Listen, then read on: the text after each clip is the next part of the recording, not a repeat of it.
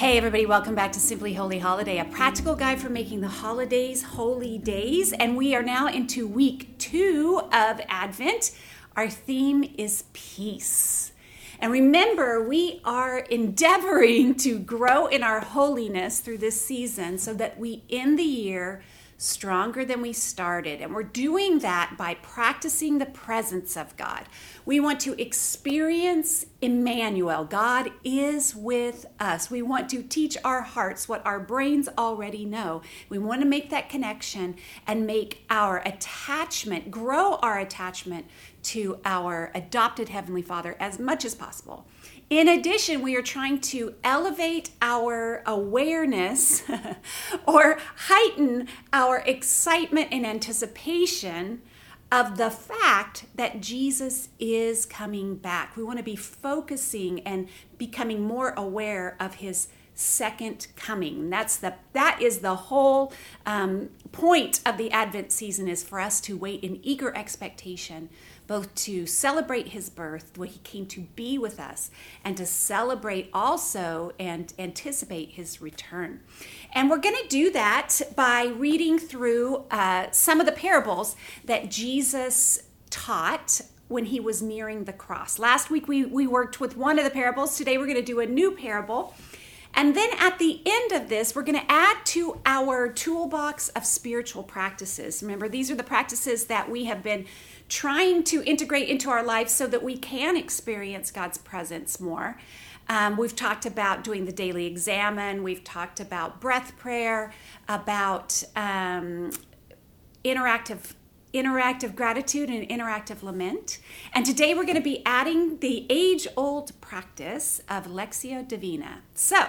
But before we get there, we're going to start with our parable for today, and that is going to be in Matthew 25. We're going to be reading from verse 14. So if you want to turn over there, I'm going to be reading from the NIV. Again, it will be like a man going on a journey who called his servants and entrusted his wealth to them. To one he gave 5 bags of gold, to another 2 bags, and to another 1 bag, each according to his ability. Then he went on his journey. The man who had received 5 bags of gold went at once and put his money to work and gained 5 bags more. So also the one with 2 bags of gold gained 2 more. But the man who had received 1 bag went off, dug a hole in the ground, and hid his master's money. After a long time, the master of those servants returned and settled accounts with them. The man who had received the 5 bags of gold brought the other 5. Master, he said, you entrusted me with 5 bags of gold. See, I've gained 5 more. His master replied, well done, good and faithful servant. You have been faithful with a few things. I will put you in charge of many things. Come and share in your master's happiness. The man with 2 bags of gold also came. Master, he said, you've entrusted me with 2 bags of gold. See, I have gained 2 more. His master replied, well done, good and faithful servant. You have been faithful with a few things. I will put you in charge of many things. Come and share your master's happiness. Then the man who had received 1 bag of gold came. Master, he said, I knew that you were a hard man, harvesting where you had not sown and gathering where you had not scattered seed. So I was afraid, and I went out and hid your gold in the ground. See, here it is. Here is what belongs to you. His master replied, you wicked, lazy servant. So you knew that I harvest where I have not sown and gather where I have not scattered seed? Well then, you should have put my money on deposit with bankers so that when I returned, I would have received it back with interest. So take the bag of gold from him and give it to the one who has 10 bags. For whoever has will be given more, and they will have in abundance. Whoever does not have, even what they have will be taken away from them. And throw that worthless servant outside into the darkness where there will be weeping and gnashing of teeth. And of course, this reading ends with that same terminology, the weeping and gnashing of teeth that we heard last week. But we know that this is a terminology that would have sounded very different to the people who are listening to it. They would have remembered where that was coming from their reading of the Old Testament. Just because of their training and their learning, it's a little bit different than us. But I know what we want to focus on with this is really, how do we be these first two guys? None of us wants to be the second guy. So I just want to kind of go back through it and talk about the things that stuck out to me. So when I'm reading about the 5 bags guy and the 2 bags guy, I was immediately struck by the phrase that says, the man who had received 5 bags of gold went at once and put his money to work. And so you get this image of somebody who is eager to go to work to make the master's life better. The one who is saying, who appreciates what they've been given, like they see the seriousness of it, they take it seriously. They got to give 5 bags of gold. I need to do something with this to make my master happy, proud, make his life better, put to use what I have been given. So the first thing I notice about them really is their attitude of eagerness. And then I think about how we really, all of us, surely we are the 5-bag person. I mean, living in America alone. And I know I've shared this so much, but I've become very intently aware of just how much stuff we have because we're moving. And I'm sorry if I've already told you this, but we have actually 2 pods and a storage unit full of stuff. Now, that first pod that we packed it up way back in August. And so the other day we're talking, because now it's December something, and Jay goes, what in the world is in that pod? And we're just dying laughing because we're like, if we haven't used it in all this time, how much could we possibly need that stuff in that first pod? It's embarrassing how much stuff we have. Nothing will convince you to become a minimalist like moving. So I definitely have the urge to purge, but what it reminds me of is just how much we have been given. And if we just take that pause, I want you to just take a 5-minute pause and really consider, because that's what this time is about. That's what Advent is about, is really considering what we have been given and what we have been doing with what we have been given. So you're going to stop and think just for 5 minutes, if Jesus really is coming back tomorrow. So we can't live like this every single day. I know it's impossible for our brains to take it in and our spirits to really keep up. But if we just take those 5 minutes and go, what if he really was coming back tomorrow? In what state would he find what he has given us? What do our houses look like right now? Are we able to keep them up? Are they just a complete disaster? Which I crack up saying, because I know it's the Christmas season.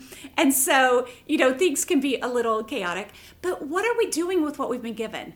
Are we taking care of our possessions? Are we taking care of the home that we've been given? I was very acutely aware of what we hadn't been taking care of in our home when we were trying to sell it, because, it has to pass the inspection on everything. And I realized just how many things we had kind of let go.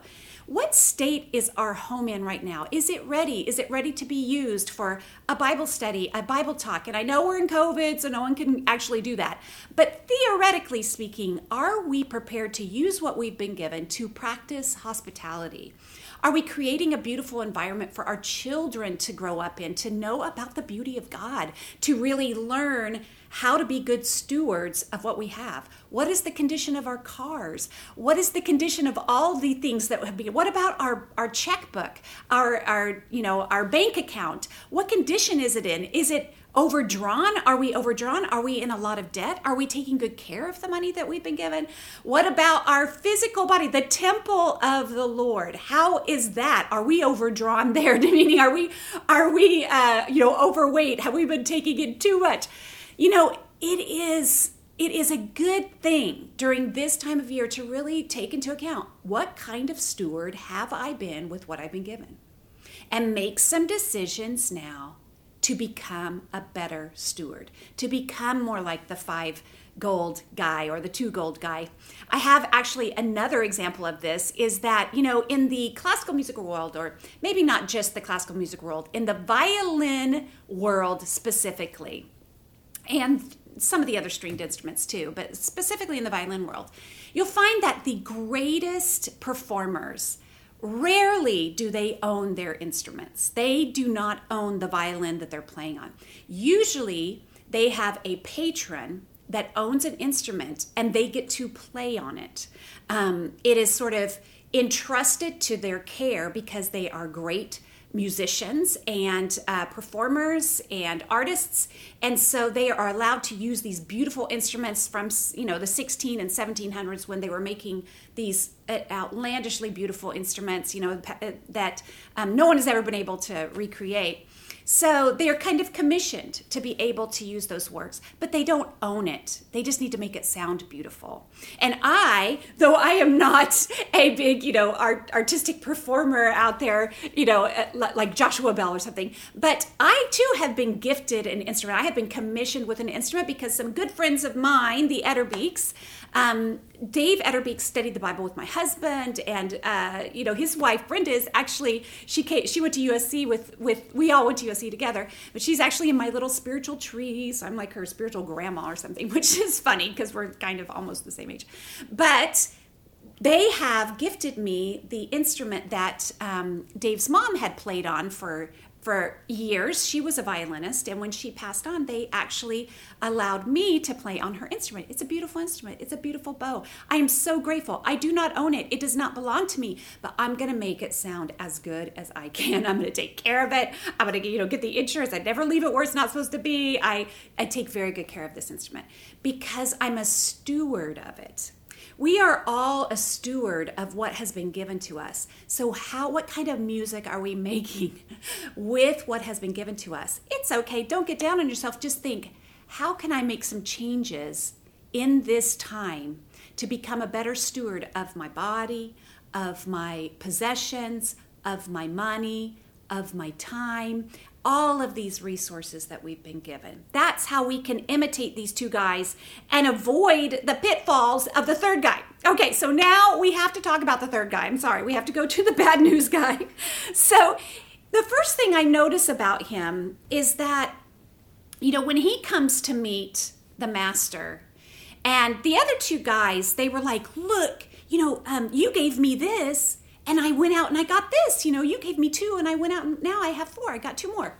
The first thing this guy says is, it says, when the man who had received the 1 bag of gold came, Master, he said, I knew that you are a hard man. So he starts off by, I knew that you. And he starts pointing the finger at the other guy, at the master. Now, we can always know we're going down a wrong road when we are having to give an account for the choices that we've made. And our sentence starts with, well, I knew that you. Neither of the other 2 guys did that. They focused on what they had been given. Look, you gave me this, and I went and did this. And he doesn't say anything about what he's been given. He starts off with these accusations against the giver. So he starts off with, well, I knew that you were this and that. So, either he is projecting. There's a lot of things that could be going on here. Is he projecting who he is onto this master? It could be that.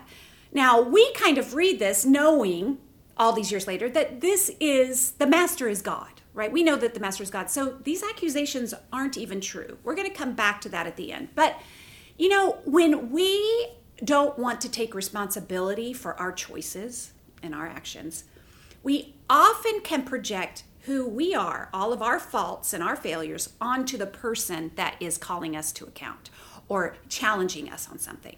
So perhaps this guy was a hard man. Perhaps he took where, perhaps he did these things of, what does it say, harvesting where we had not sown or gathering where we had not planted. Maybe he was that kind of guy and he was putting that off on him. We don't hear that the other 2 guys mentioning anything about that characteristic in the master, right?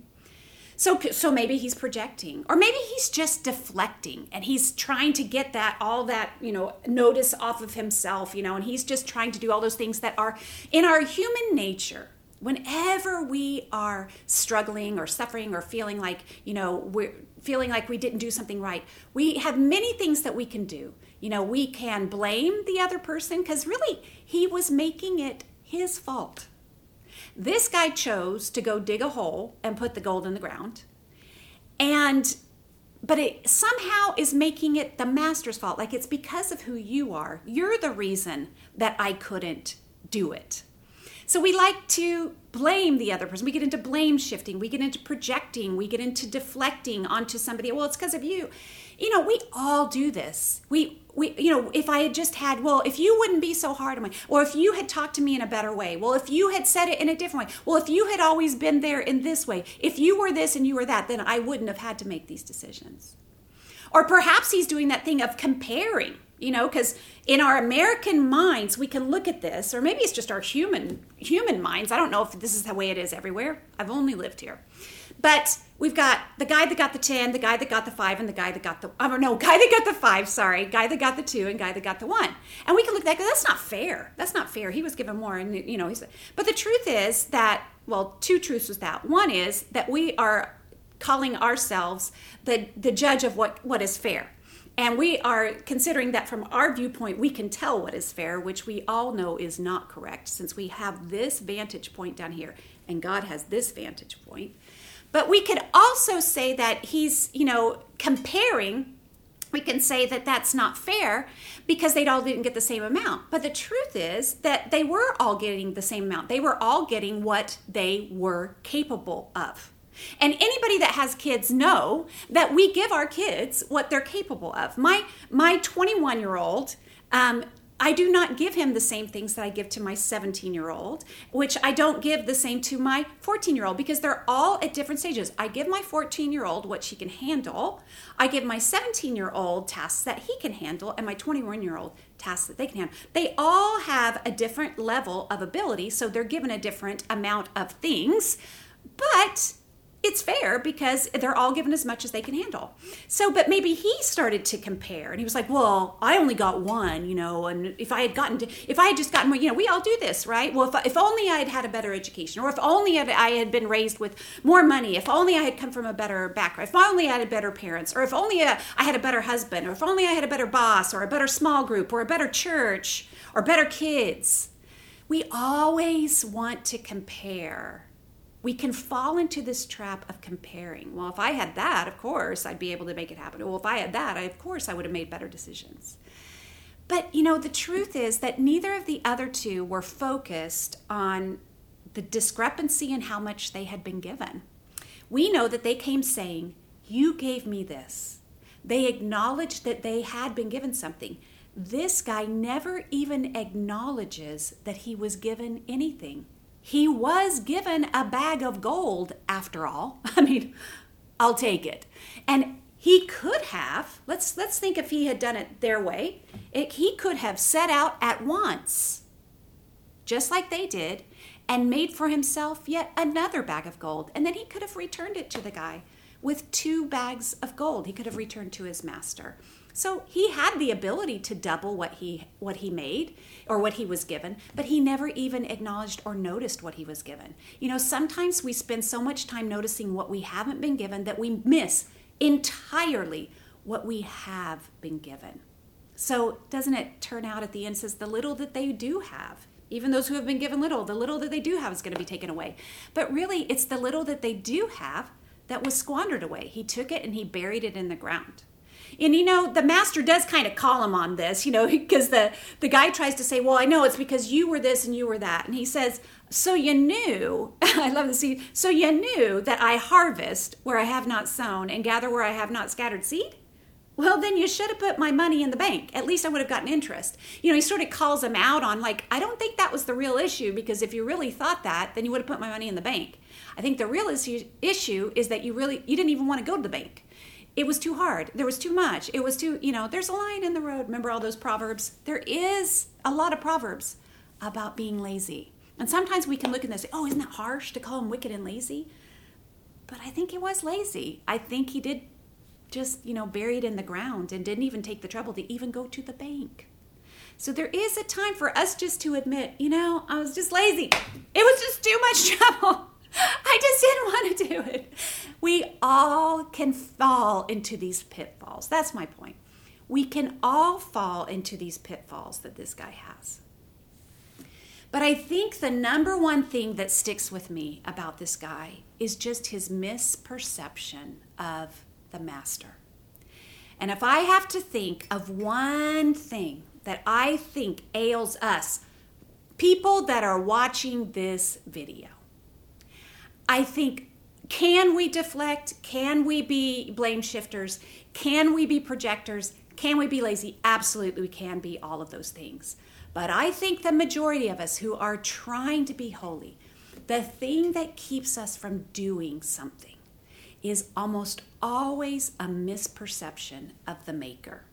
Satan gets in there, and just like he has been doing since the beginning, he slings mud on the creator. He slings mud on the master and tries to make the master out to look like he is a miser, as we talked about like last week, that he's holding out on us, that he's actually he doesn't have our best interest at heart.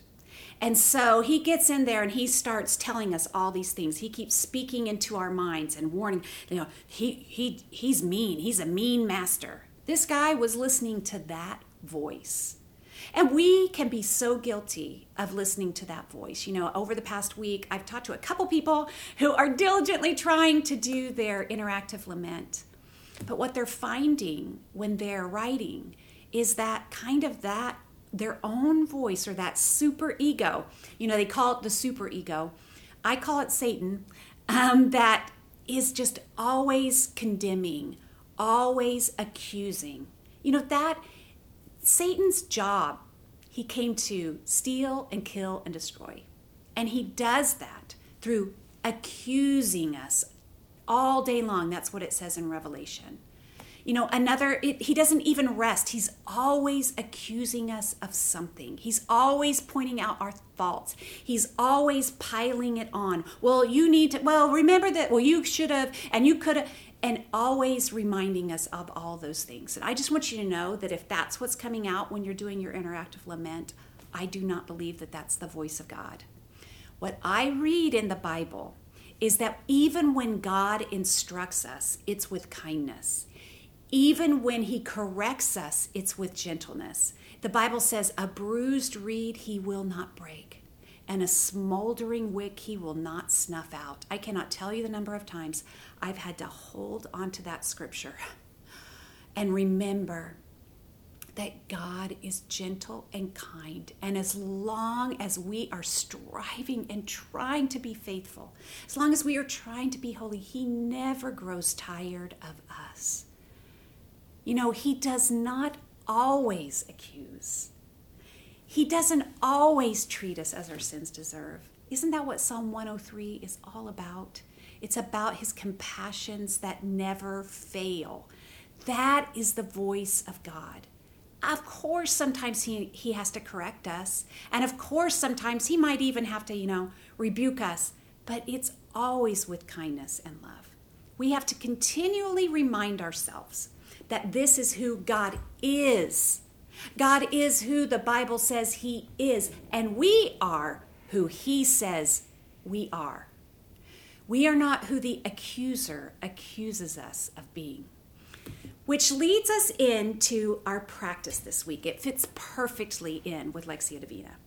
Now, Lectio Divina is really just a fancy way of saying divine reading. And let me just give you the difference here. It just means that I'm going to read the Bible with a different mindset. There's a lot of different ways to read the Bible. There's a time to read the Bible for instruction. There's a time to read the Bible even for history's sake, just to see how it happened. And, you could read it to see these prophecies been given. These prophecies are fulfilled and all of that kind of stuff. And for actual Bible study, there is a time for that. But there's also a time just to read it and let the Spirit guide you, as it says he will, that the Spirit was given, the advocate was given to teach us and guide us in all things. So he will teach us through the scriptures. He will guide our thoughts. And there's a time where you will read the Bible and you're reading something that you've read before. Who knows how many times? 100 times? How many times have you even read this parable? Maybe. There's certain scriptures that we have read repeatedly in the Bible. But then all of a sudden, we'll read it, and the Spirit will lead us to just a word that we've never heard before. or a phrase that we've never thought about it that way before. He just points it out, and we'll start to mull it over in our brain. That is the Spirit working in you to breathe new life into you, to show you new things in the Word, the same Word that you have been reading over and over and over, that could have become dull, right? That sometimes you could just be bouncing off of you, and then all of a sudden, something new pops out because it is living and active, sharper than any double-edged sword, right? So this is that kind of reading, where we slow down the reading so that we can notice something. So in this practice, we'll read it 3 times. And each time, we will read it a little bit more slowly, and we will count on the Spirit to guide us to something, to listen for that something that He's pointing out at us. Just read a small phrase. We might read a few scriptures, not too long, but just listening for the Spirit of God. So, as we get ready for this, I don't know if you're driving, I don't know if you're getting ready, I don't know if you're washing dishes, but you can do this wherever you are. The only part that you can't do is you probably just cannot close your eyes. But if you are in the place where you can close your eyes just for a minute, just close your Bibles and just sit here, I want you to follow this process with me. First, we're going to start by closing our eyes and taking a few deep breaths, breathing in for about 6 beats, but breathing out for even longer. You're trying to get that vagal response that turns us from anxiety to calm. So sit up in your chair comfortably and take a few deep breaths. Here we go.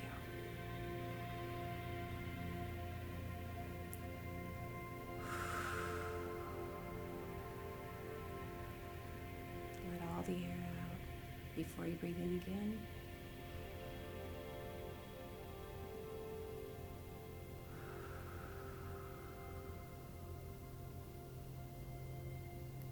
One more.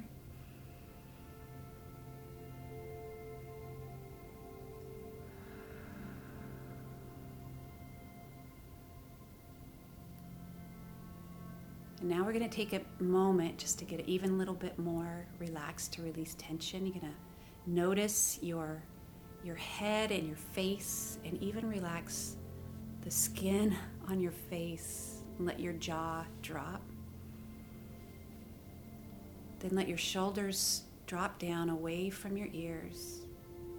Notice if there's any tension between your shoulders, and let it go.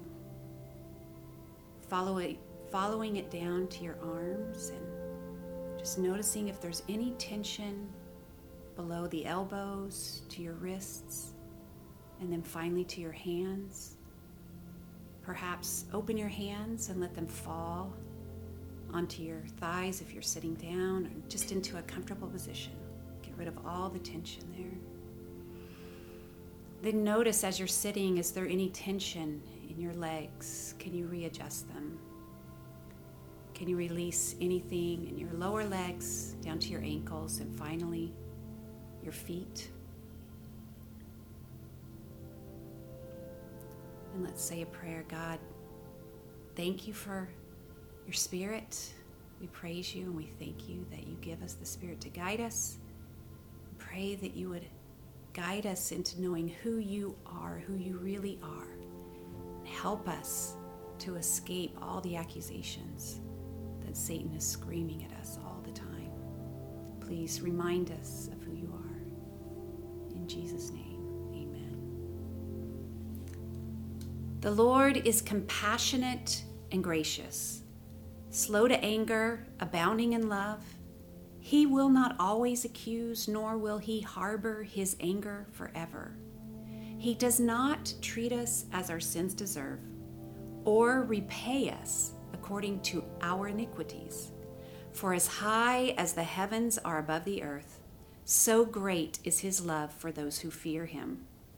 As far as the east is from the west, so far has he removed our transgressions from us. As a father has compassion on his children, so the Lord has compassion on those who fear him. Next time we read it, I'm going to read it just a little bit slower. And I want you to notice if the Spirit points out a certain word or a phrase. Try to find a phrase or a word that sort of sticks out to you. The Lord is compassionate and gracious, slow to anger, abounding in love. He will not always accuse, nor will he harbor his anger forever. He does not treat us as our sins deserve, or repay us according to our iniquities. For as high as the heavens are above the earth, so great is his love for those who fear him. As far as the east is from the west, so far has he removed our transgressions from us. As a father has compassion on his children, so the Lord has compassion on those who fear him.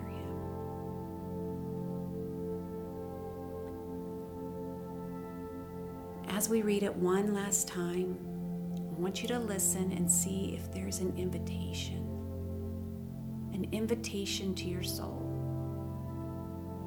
Listen not for commands or corrections, but listen for an invitation. What is God inviting you to? The Lord is compassionate and gracious, slow to anger, abounding in love. He will not always accuse, nor will he harbor his anger forever. He does not treat us as our sins deserve, or repay us according to our iniquities. For as high as the heavens are above the earth, so great is his love for those who fear him. As far as the east is from the west, so far has he removed our transgressions from us. As a father has compassion on his children, so the Lord has compassion on those who fear him.